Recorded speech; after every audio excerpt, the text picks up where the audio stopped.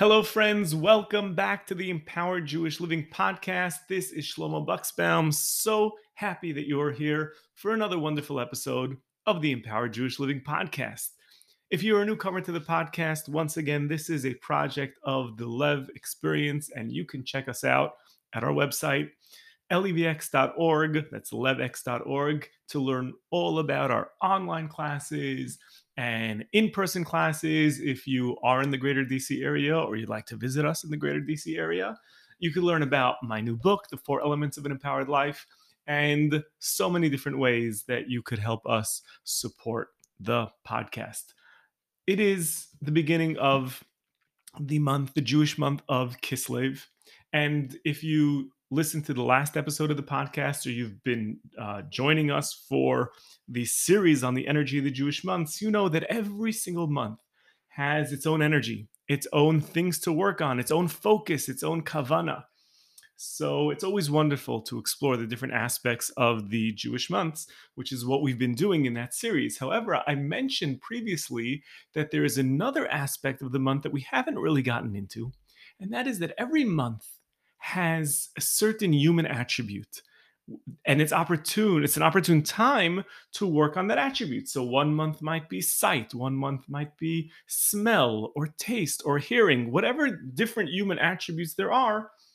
Every month gives us an opportunity to focus on something specific and try to elevate it. And because we're in the month of Kislev, it's noteworthy that the human attribute that we're supposed to work on in the month of Kislev is the attribute of sleep. Sleep. Now, that's an interesting one because we don't often think about working on sleep. Sleep is kind of just like, okay, I've done my work for the day, time to go to sleep. But yet, we know in Jewish tradition that actually one could elevate sleep. Sleep could be a very, very holy time. In fact, within Jewish mysticism, we know that many of the great mystics would connect to something very spiritual and very holy. Often they would go to sleep with a question on their mind and wake up with the answer. It might happen to you and I as well. Often, right? We're thinking about something a lot and we go to sleep confused, and we wake up the next morning and we suddenly have clarity. So something happens when we sleep.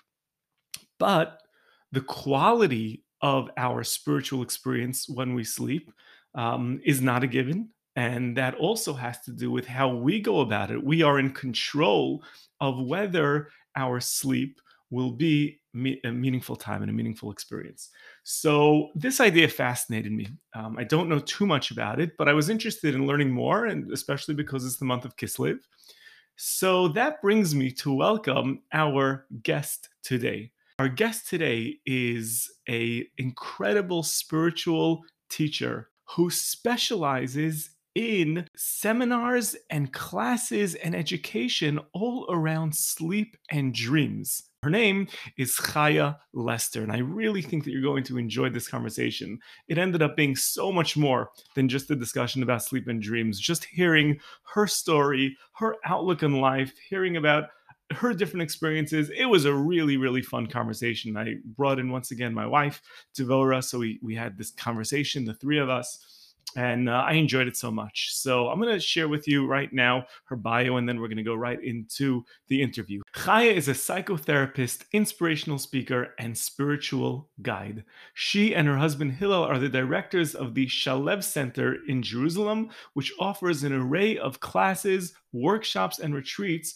for locals and visitors alike. She is also a wordsmith, performance artist, and an unapologetic mystic, passionate about bringing Torah to life. Now, if you are intrigued, by the way, about that last sentence, a wordsmith, performance artist, unapologetic mystic, we speak about all those things in our discussion together, as well as what we're about to say in the next part of her bio. As a spiritual tour guide, Chaya has had the honor of guiding thousands of visitors in Israel. Among them are VIP visitors such as pop star Alicia Keys, Demi Lovato, Chinese billionaires, and US senators. And oh boy, does she have some stories about that. Chaya lives with her husband, Rabbi Hillel Lester, and their 4 energetic children in the vibrant heart of Jerusalem. I think you're really going to enjoy this conversation. I did. So here we go. Without further ado, Chaya Lester. This is the Empowered Jewish Living Podcast, where we explore the beauty of Judaism, the depth of Jewish wisdom, and how to live a more empowered life. It is a great pleasure to welcome to the Empowered Jewish Living Podcast the Holy Chaya Lester. I don't know if I should say Rebbitzin. The Holy Chaya Lester from Yerushalayim, Ir HaKodesh, the Holy City of Jerusalem. Welcome. Hi, you can call me Rebbitzin too. All right. Do you like Rebbitzin? It's so funny. Our last interview, our guest specifically did not want to be Rebbitzin. I'm so confused when it comes to the Rebbitzins. And then we have my favorite co-host, Rebbitzin Dvora Buxbaum. Hello. Hey, Rebbitzin. Okay, fine. So we now that we have all that squared. So it is a pleasure. It really is a pleasure. I just want to start by going back down memory lane. Rebbitzin Chaya, the first time that I became exposed to your work was through a poem that I saw you share online. I think that it was the pre-Pesach one, the Cleaning for Pesach poem. And I loved it. And I shared it. And then after that, I saw your poem on hair covering, which I also found very inspiring. I couldn't do much with that one, but I also found, in like a weird way, I found that inspiring as well. And then about a year later, I found myself in your home in Nachlaot with a Momentum men's group. We were in your home.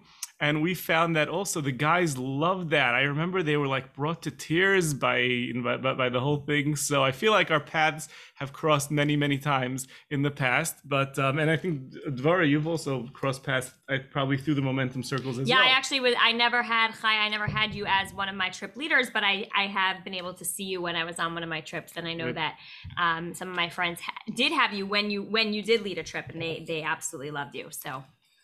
Thank you for all that you do for the Jewish people. Thank you. It's been great to get to have little interactions with you guys, both of you, separately over the years. And you can't also forget the time that we meditated together in Jerusalem. That's right. That was more recently. We crossed paths through those meditation seminars, which were beautiful as well. And now that we have you all to ourselves and we can really pick your brain, I guess, to begin, because a lot of our audience does not yet know you and all the fascinating work that you do. So can you speak a little bit about your work today, and not just kind of like a LinkedIn bio, but more of like your mission, what drives you in all the things that you do? Yes, I think that the main driving force would be just trying to bring, it's so cliche, forgive me, but it's cliche for a reason. It's to try to bring light and to try to bring the light of our neshamas, to try to bring awareness of the hidden lights also within us and under the surface of things, and to bring out the hidden, I think, is also a big mission statement of mine, to kind of reveal that which is not yet revealed, and so to bring out the soul in things, to bring out the light, and healing through those as many pathways as we can. I think that's the broadest way to put it. And basically, I'm also just a mother, and I'm doing like five loads of laundry a day with my 4 kids and etc.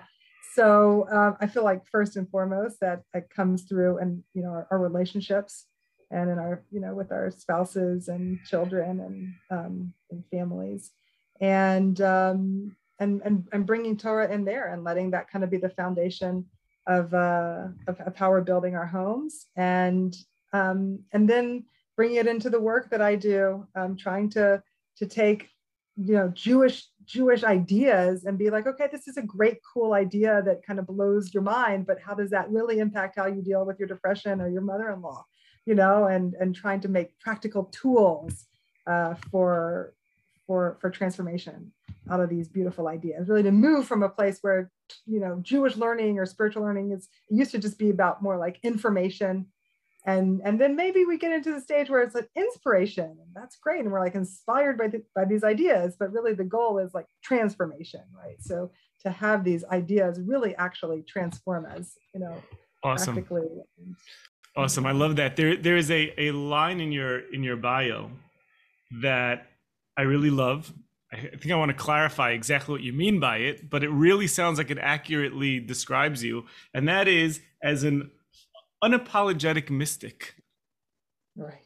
So I think I feel what an unapologetic mystic is, but maybe you could share exactly what you mean by that. And if you were an apologetic mystic, who would you be apologizing to? I love that question because it's so at the heart of what I struggle with on a day-to-day basis. Is I'm kind of a spiritual freak show, like that is That's even somewhat how I better. experience myself, right? Okay. Is okay, I'm a little strange, and how do I interact with other people given that? And like I'm very aware that a lot of the things that I'm teaching about and that I'm experiencing and that I'm excited and passionate about are things that most people will view as cuckoo and weird and strange, and suspect. So I feel Wow. like maybe I am apologetic, Yeah. Well, can we? um, I just want to jump into that just for a second, and I'm sorry to interrupt you, but I do want to jump into that for a second because you mentioned being a spiritual freak show, doing things that are weird, and we'll get into some of that stuff because I think that'll be really interesting. But one of the things that I very much admire and that I see in you is that uh, listen, I've seen the full gamut of people that are involved in mystical work and spiritual work and all sorts of things, and you come across people that are kind of weird and kind of bizarre, and I've always been fascinated. I've been fascinated always by spiritual people, mystical people. I spent a lot of time in Israel and a significant amount of time in Colorado. You meet a lot of those as well, and often you meet people and you're like, you feel that they're not grounded. You right, feel like they're someplace beyond, or often, I hate to say it, but sometimes you feel like they're fake and it's a show. But right, yet, with you, even though you are a very spiritual, mystical person, you do not come across in any way as being, weird or being, you're extremely relatable and you seem extremely normal. And yet, you are into a lot of these spiritual, mystical practices, which I think is really actually one of the cool things about you and about your work. yeah, thank you.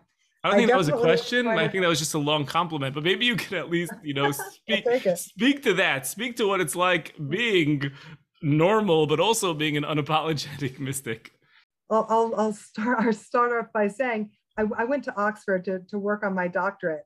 I never finished that doctorate, right? It was just, that was never going to happen. It's just, for me, I was writing a doctorate on spirituality, and I was only writing it because I just wanted to be spiritual and study spiritual things and understand what was already happening to me. And so I was going to go get this doctorate from Oxford University so people would take me and my spirituality seriously. But along the way, I just finally was like, and I'm not ever going to be really, it's not right for me to try to fit into that box, whatever that box is. And so I have, had to let go of certain things in my life as, and really just to pursue spirit at the end of the day. I guess that's the unapologetic piece, is like, this is what I'm going to do. If people are going to think that I'm nuts, then so be it. Hopefully, if they get to know me, they'll just see that I'm actually pretty grounded, hopefully. And but it's a scary, listen, it's a scary, vulnerable line to walk in the world. It is. The reality is we see, I think, many people like that I think when Hashem created the world, when God created the world, there does seem to be this line of certain people that just feel a spiritual, some sort of awareness inside of them that there is something more, what you called in your opening remarks, what you called the hidden, that there's something that is hidden over there that's not just the day-to-day grind. And we talk about sometimes Eastern religions versus kind of like Western society or Western mentality. Dvoros from Colorado, we spent some time there. Sometimes you'll find people more in tune with that. We live now in DC. No offense, a lot of DC people are listening, but not overall. The overall culture in Washington DC, it's a very, very scientific place, a very square. area. And yet you find some people, probably like yourself, and maybe you'll share a little bit of your history shortly, but you find some people that just look around at the world around them, the world, the square world, the scientific world, and say, like, this is very plastic, and I have some sort of spiritual yearning or some sort of heightened spiritual awareness, and I just can't seem to fit into the space that I'm in. Nobody seems to understand me. You know, what do you say to those people? How do you guide those people to discover their spiritual voice in a world that doesn't understand them? Right. So that's the still small voice that's within each of us. And it is small. That's the nature of the spirit in a way, is that it is of necessity. It is still and small, the spiritual yearnings within us. And I feel like our work is to try to put a microphone to those small yearnings, those small whispers inside of us, and try to amplify those in our lives. And just to, I would say, you know, advice wise, I would say be courageous in this, and try to listen for that. And then I think what ends up happening that's so special is that your life gets better. I think that life gets better. It gets richer and deeper and realer, when you do allow yourself to step out of just those plastic boxes and to really feel into the spiritual self. Because that's the core of who we are. And I think that life then provides the fruits of those, you know, when we follow the spiritual callings that are quiet within us. I feel like they bear fruit in the end. Yeah. Can I just chime in here for someone who does not know what we are talking about right now in terms of like spiritual awakenings and spiritual intuneness and spiritual moments? Can you define what you're talking about? Because I can see someone who maybe not be feeling super spiritual right now, totally lost in this conversation. Right. Yes. Yeah, right.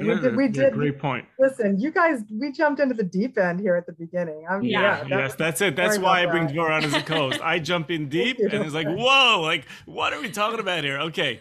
Yeah. So what do we mean? What do we mean? When we say what is this unapologetic mystic, and what is this spiritual hidden place that we want our listeners to be aware of? Right. Well, listen, I'll maybe say some things about myself, which is that I was this spiritual freak of a kid, you know, growing up in Memphis, Tennessee, you know, suburban Jewish, somewhat Jewish environment in Memphis, nothing spiritual whatsoever, really. And yet I would have dreams about prophetic dreams about things that were going to happen. I knew the day my grandfather was going to die and exactly who was going to be at the funeral because I saw it in the dream. You know, I had these experiences through my life, through my young life, and then I started to pursue them, you know, more. By the time I was 15, I was, you know, I had a meditation practice. I would go and I would somehow figure out where the spiritual bookstore was, and I would get books. This was before the internet, and, you know, getting books on spirituality and breathing techniques and Taoism, and I was just ravenous from a very young age. Were you religious? Did you grow up in a religious home? No, not at all. Not at all. Kind of somewhat Jewishly affiliated. So this was happening totally on your own. Yeah.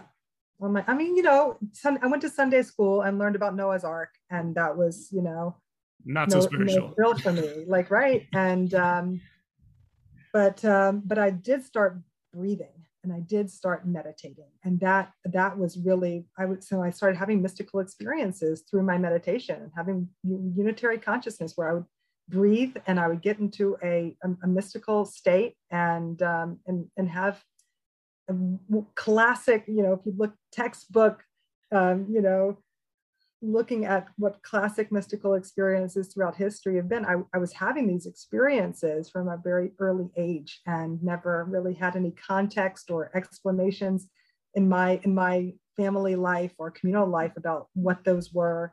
And so when I'm talking about spirituality, it's definitely like experiential encounters with divine within myself.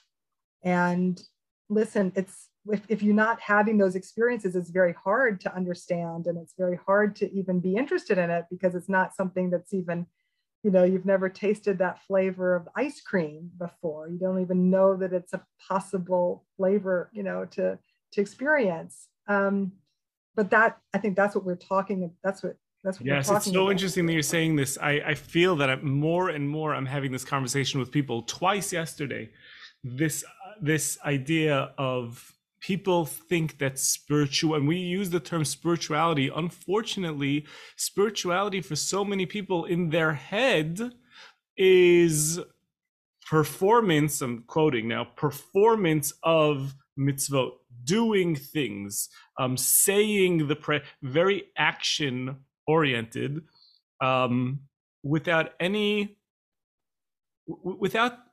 a desire to pay attention to what's happening on the experiential level. And like you just said, it's tamu uru, like it needs to be tasted, and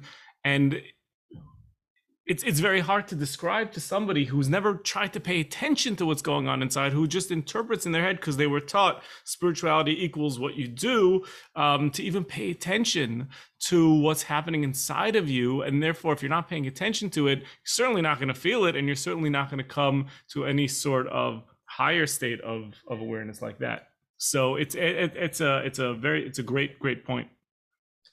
I think that the dream work, I'm really into dream work, because dreams are so incredible, because, like, you can sit and meditate for literally months to try to get into a mystical experience or can touch with your soul, and it's hard work. But literally every night, we go straight to our soul. We let the body aspects of ourselves sort of go into the background, and we are soul when we're dreaming at night. And every night we have access to the celestial heights. And so I think dreams, for instance, I think are a really good example of somebody being like, listen, Chaya, I don't know about these dream stuff. It seems like nonsense. I don't even dream. I don't even remember my dreams. Yes. And I'm like, me. well, yeah. Well, or they say, I don't dream, I don't have dreams. So I'm like, no, you just don't remember them. But it is happening every night. The question is, it's like a ladder, right? Jacob's ladder, okay, with the rungs, and it's grounded on the ground at the bottom of the ladder, and then the rungs go up and reaches to the heights. And the goal is to have a sturdy ladder where we have the rungs that are able to help us have access from the depths of our most mundane selves to the heights of our spiritual self. And it has to be a complete ladder that's all connected and solid, and to be able to go up and down. And so that's happening every night. And oftentimes people just they're missing a rung. It's like they're down at the bottom, like they're missing a rung that lets them even connect to the higher parts of themselves. So I tell them, you are dreaming every night, you just don't remember it. First thing to do is to honor the fact. Don't ever call your dreams nonsense. That's just like, honor, at least start by honoring the unknown. It's like when people say, well, but it's not real because I can't touch it. I can't, it's not real. It's an unknown. So people oftentimes don't honor what they don't know. But if we can just get into a space of honoring that I don't know, honoring the unknown and the mystery of life, that's a really great orientation to start with. To say, I am dreaming every night, and I want to honor that, and I want to get in touch with that, with those truths, and then really making a shidduch with the part of myself that's down, the mundane part of myself down here, and these higher unknown aspects of myself, and wanting to create a relationship. Anytime you want to create a relationship with somebody you're not in a relationship with, you got to work at it. You have to honor them. You have to desire them. You have to communicate with them. You have to use their love language. It's cultivating a relationship with the spiritual parts of ourselves, with the unknown parts of ourselves. And so I tell them, like, with your dreams, like, say nice things about your dreams. When you get a fragment, a little scrap of dream, remember it, write it down, have the book by your bed where you take note, because that's going to build the relationship you have with your unconscious and with your soul self. It's very interesting.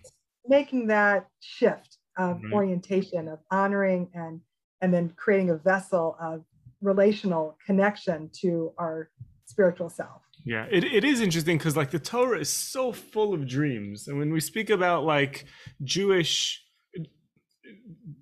well, the word that I'm looking for, all the stories, when you hear stories of the great mystics, and or there's so many stories that revolve around people that, you know, dreamt of loved ones and there were messages in dreams, but then it sort of comes to the day to day. And like you said, you're right. People are like, I don't really remember my dreams. I didn't dream anything.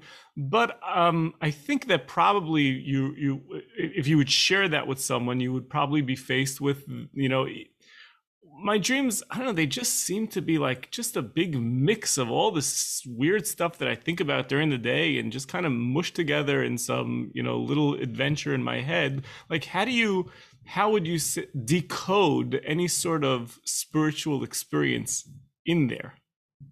Right.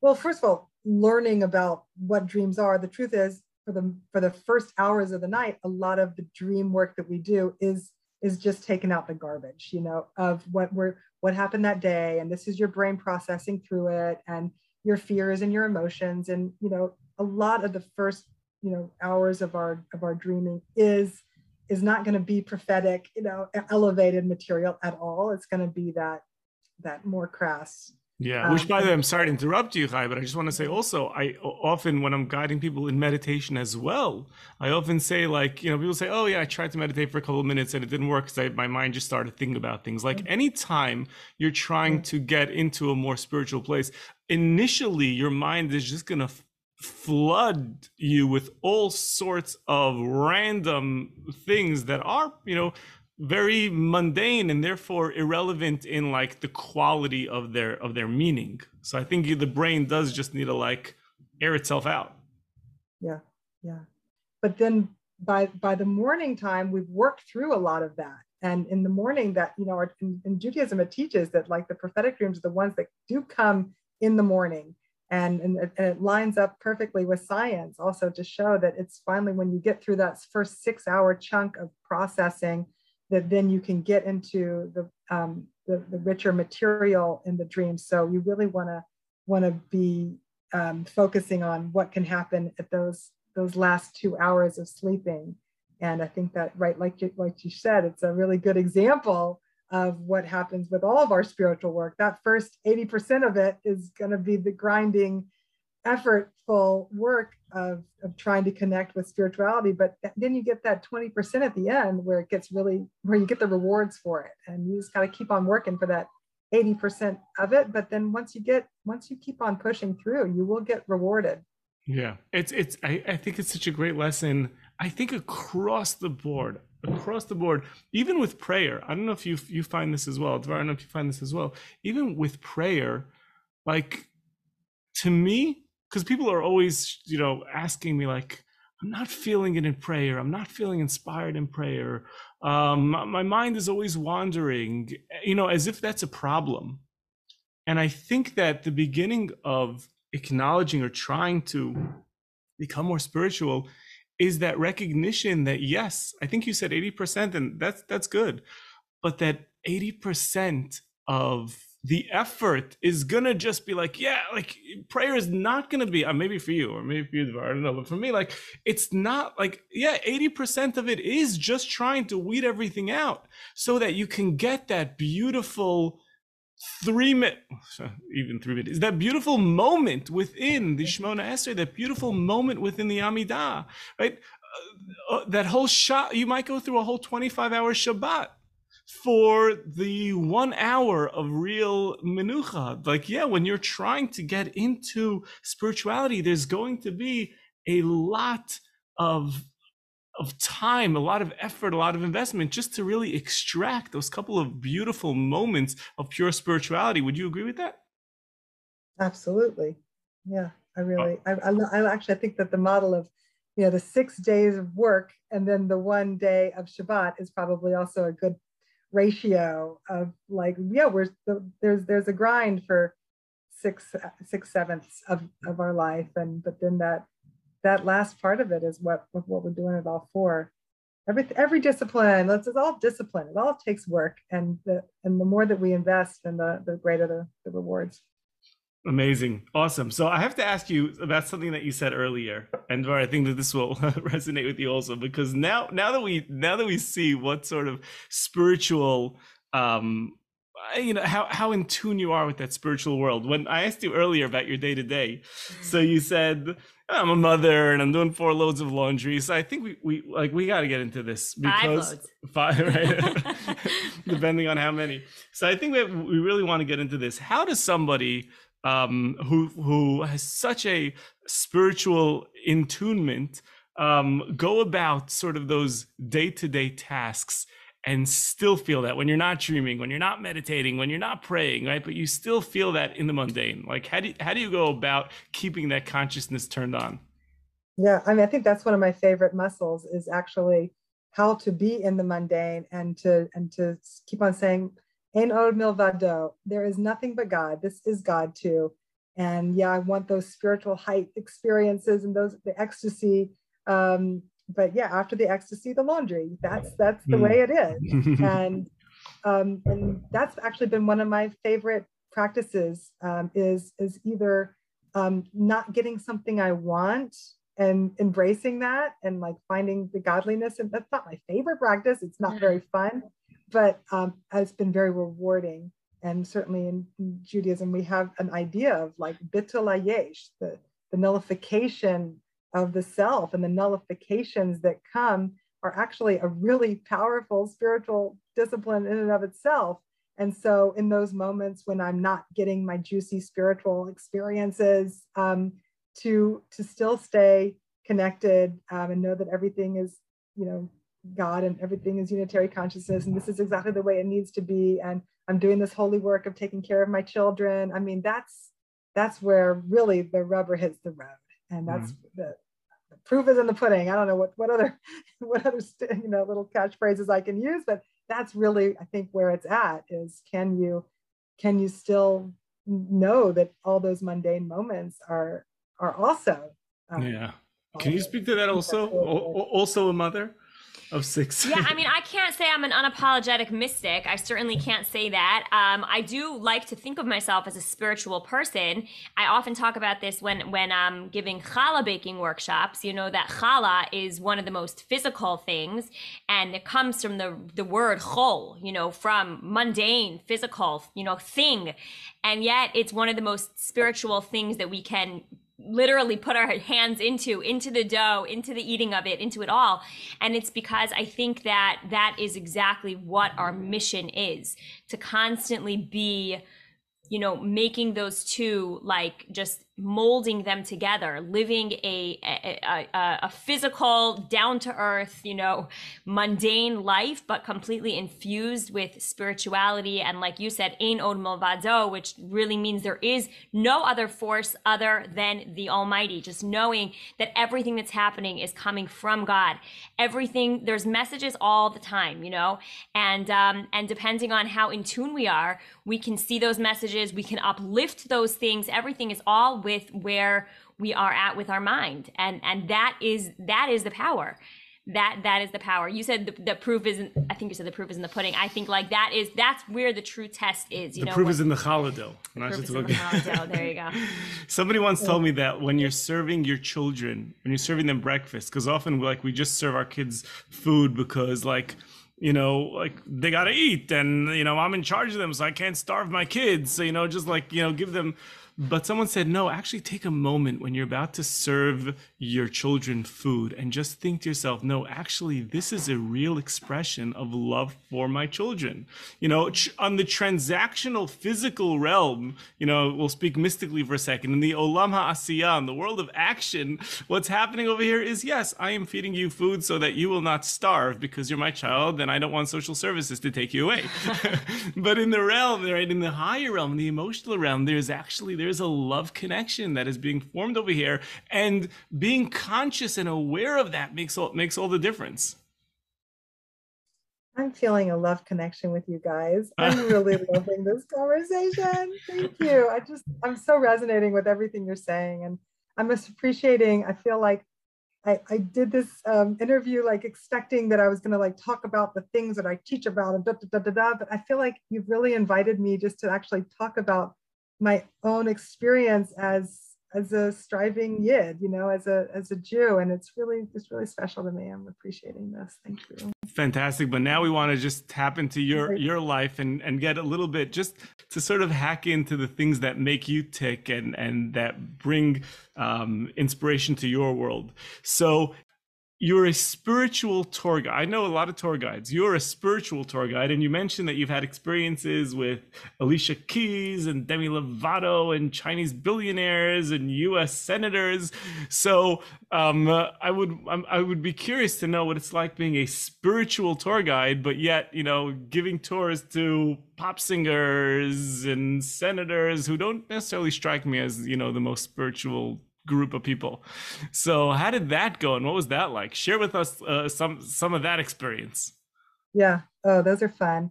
Right. I mean, first of all, spiritual tour guiding in Israel, as it were, is basically Israel. I live in Jerusalem. Like I live in down the street from the Kotel. It's really very potent, really fabulous and fun. And so we get a lot of people coming through. We get people coming through all the time, and people coming to Israel are really wanting a spiritual journey, right? They're coming to the Holy Land. So people are already open-hearted to having spiritual experiences. And then, so I view a trip to Israel as really the land of our soul. It's visiting your soul.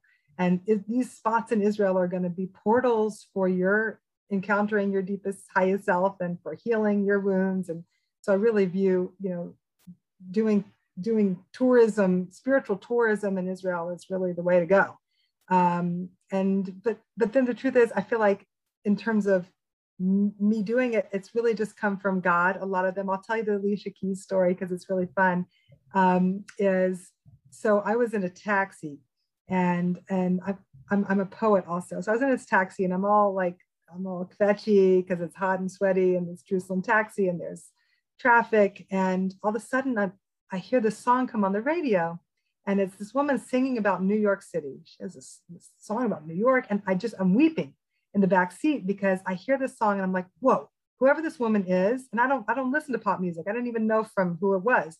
And I hear this song and I said, whoever this woman is, she somehow took New York City into her being, metabolized it, and pushed out this beauty of a song of expression of that city.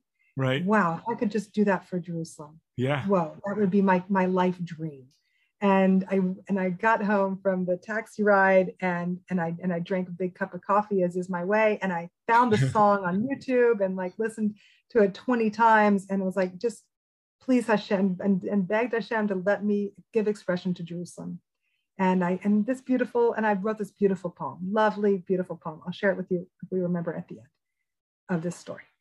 And cool. Great story. That's enough, right? That would have been already enough of a great story, but that wasn't the end, because X number of months later, out of nowhere, I get a phone call.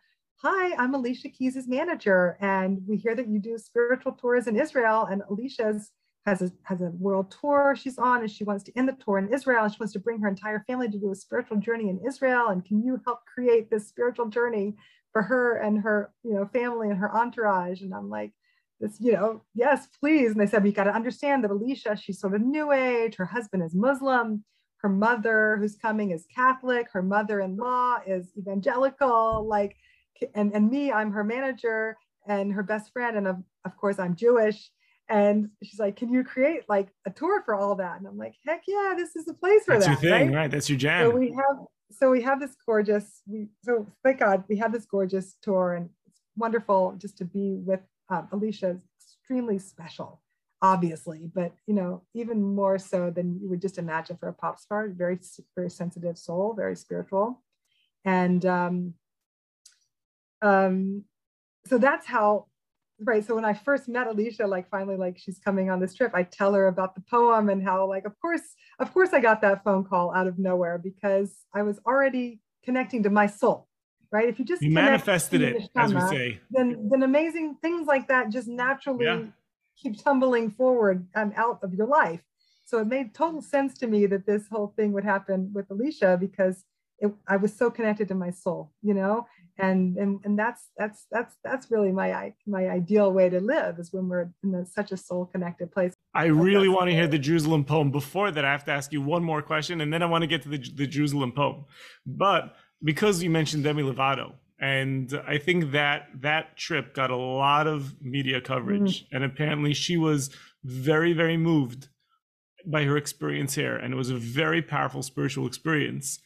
And then she went back home, got a lot of hate, and totally backtracked on like a lot of very nice things that she said and apologized and things like that.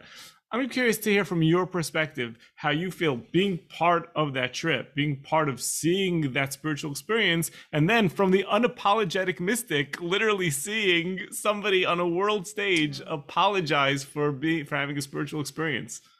I know. Yeah, that was really intense and sad. Yeah, we went from I did Shabbat dinner. I did Friday night with her on the rooftop of Aish Torah overlooking the old city and the Kotel, and doing breathing meditations with them and bringing in Shabbat and candle lighting. And, I did some research on her before she came. So I knew like what her personal wounds were, and so we did hand washing ritual before the challah around, because she has some eating disorder background. And like, it had the deepest, was such a beautiful night together. And by the end of the night, everybody's like in tears. And her mom says that it's the most powerful night of her life, right? It was a life-changing trip for her. Obviously the spiritual, Shabbat experience was great, but the whole trip was so extraordinary. And what they created was so special. And it was really heartbreaking to see that kind of get shattered on the ground, with her backtracking about how great the experience was, because she didn't have it within her to hold strong against those voices. And I think it reflects on her character, and in a way that it's very, I can't imagine what it must be like for somebody, with her millions and tens of millions of followers, to have people really mad at you. And so who am I to, to comment? But it was very disappointing. By the way, Demi Lovato, if you're listening to this podcast, we invite you to come on the Empowered Jewish Living podcast, because we want to talk about or just to come for a Shabbos meal. Exactly. Yeah, that's right. So listen, God's in control. At the end of the day, okay, there's anti-Semitism. Okay, there's Hamas. Like God is in control. And this is all happening for a reason. And yeah, we need to fight against the darkness. But one of the ways we fight against the darkness is to know that God is creating the darkness for a purpose. And to stay really connected to that truth, I think will help us to navigate through all the dark pieces that are thrown at us along the way. Love it. Let's hear the Jerusalem poem. I'm so excited about this. Okay, so I have this book. This is called Lit, and it's poems to ignite your Jewish holidays. So this is fun. It's on Amazon. Okay. We'll post the link to that, by the way, in the show notes, so people can check that out. Okay, so this I really was like, help me, Hashem, to please write a poem about my connection to Jerusalem and how it came to be that I'm even here in the first place, coming from Memphis, Tennessee. It's totally disconnected Jewishly, to thank God, like now living in Jerusalem.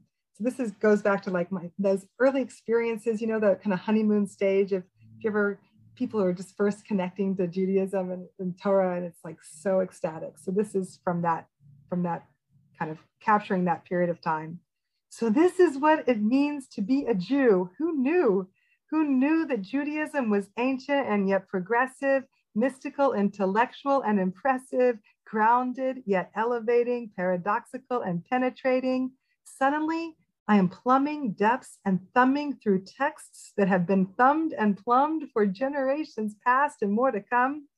Live in the return of Judah's long lost children, so far gone, so far hidden, now come home to the old books of our own venerable tradition.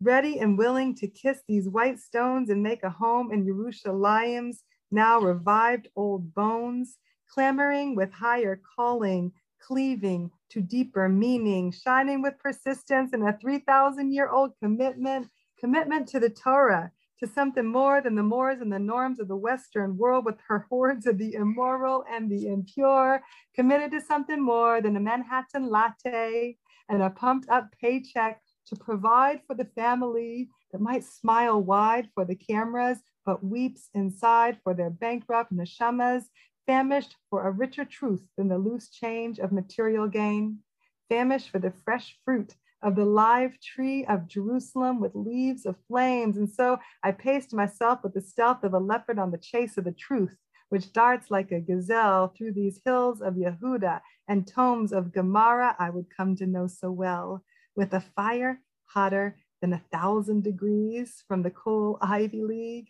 My ivy climbs the western wall, y'all, a beanstalk tall to which I'll cleave. We have returned to these streets, to breathe these books, to dream these dreams.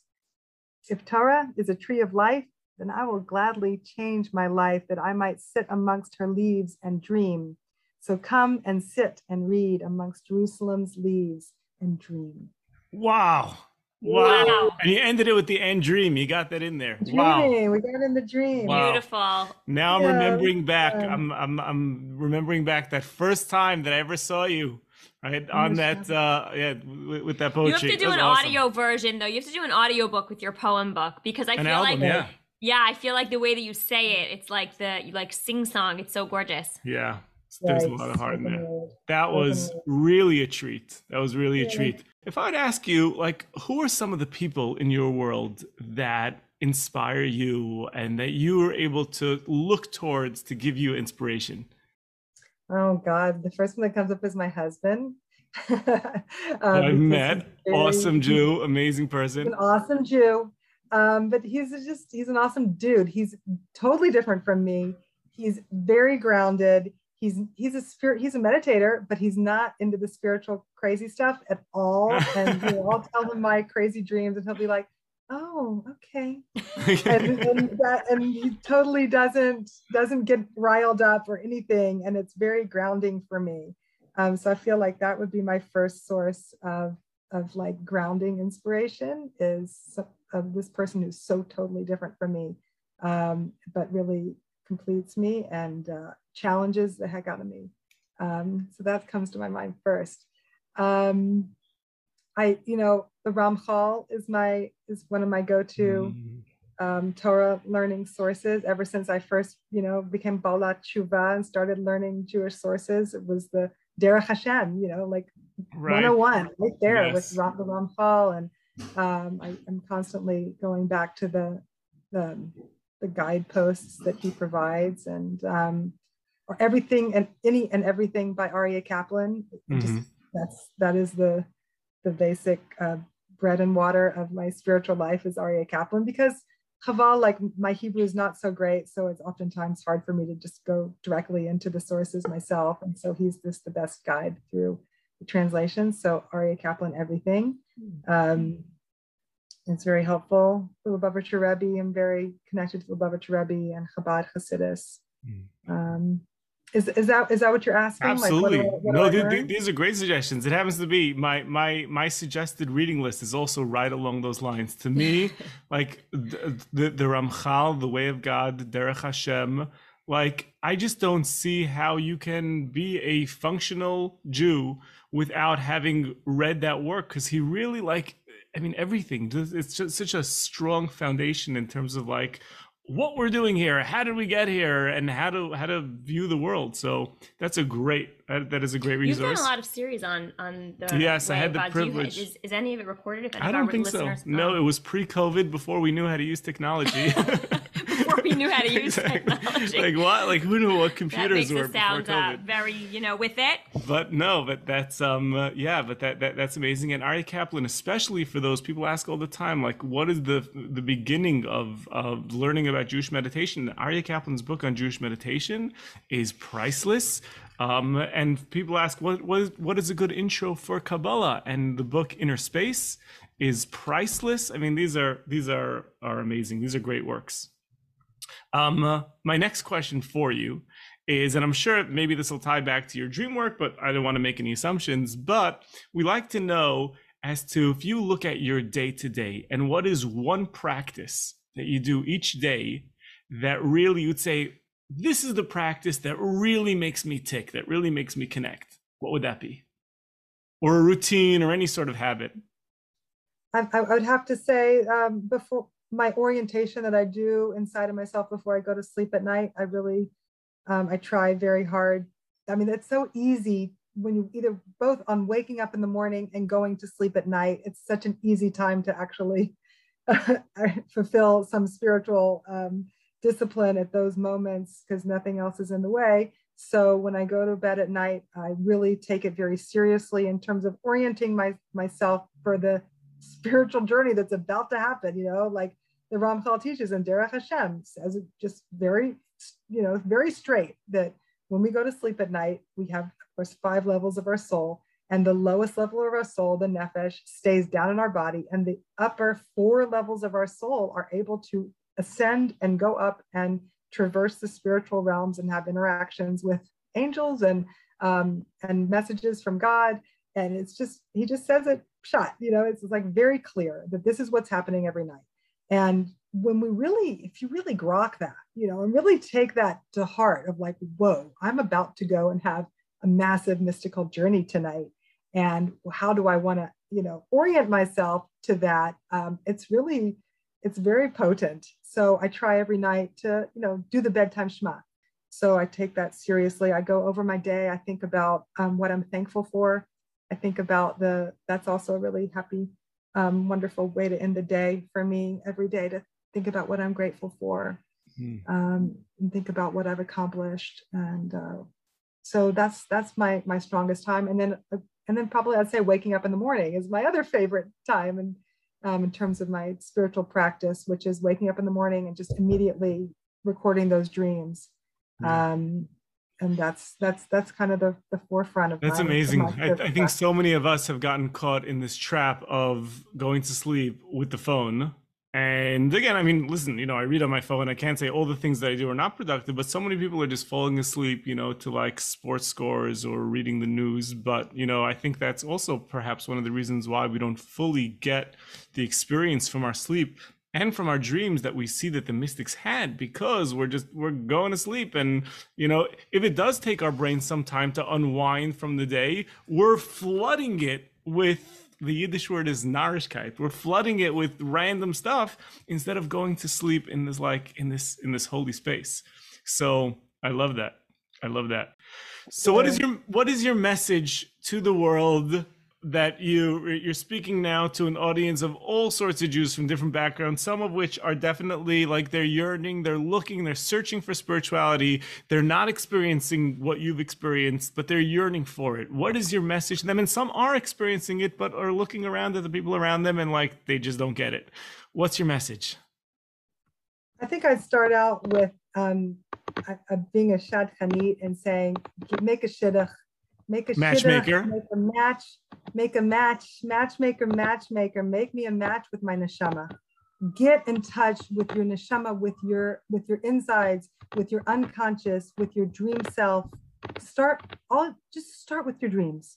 I think that's going to be the easiest portal in for us as like en masse here in humanity, to really get in touch with bringing down the spiritual and orienting from there. Is to utilize our night consciousness, our night hours, and who we are, all those hours of the night. It's not passive. It's very crucial portal to bring the spiritual into the physical that we have. Amazing. Let's activate that. Love it. Where can people find you, contact you, reach out to you, hear more of your work, see more of your work, connect with you? ChayaLester.com is a great, just obvious way to start. I do have I do dream online courses all the time. So I have one starting up quite November 9th here, and be in touch about that if you're interested in doing dream work. And come visit us in Jerusalem. Come have Yes, Shabbos. you gotta go. Yes, you have to go to the Lester home for Shabbos. That is truly a beautiful, beautiful experience. This was so wonderful. Chaya, thank you so much for joining us on the Empowered Jewish Living podcast, and keep up your holy work and keep on praying for us. You're in the capital of the world. So keep on praying for us and have us in mind. Thank you for your time, Chaya. Thank you guys. This is what a treat. Thank you. Thank you so much for listening. I hope that you'll subscribe to the podcast, and you can always go to rabbishlomo.com for more great content and resources, and to connect directly with me.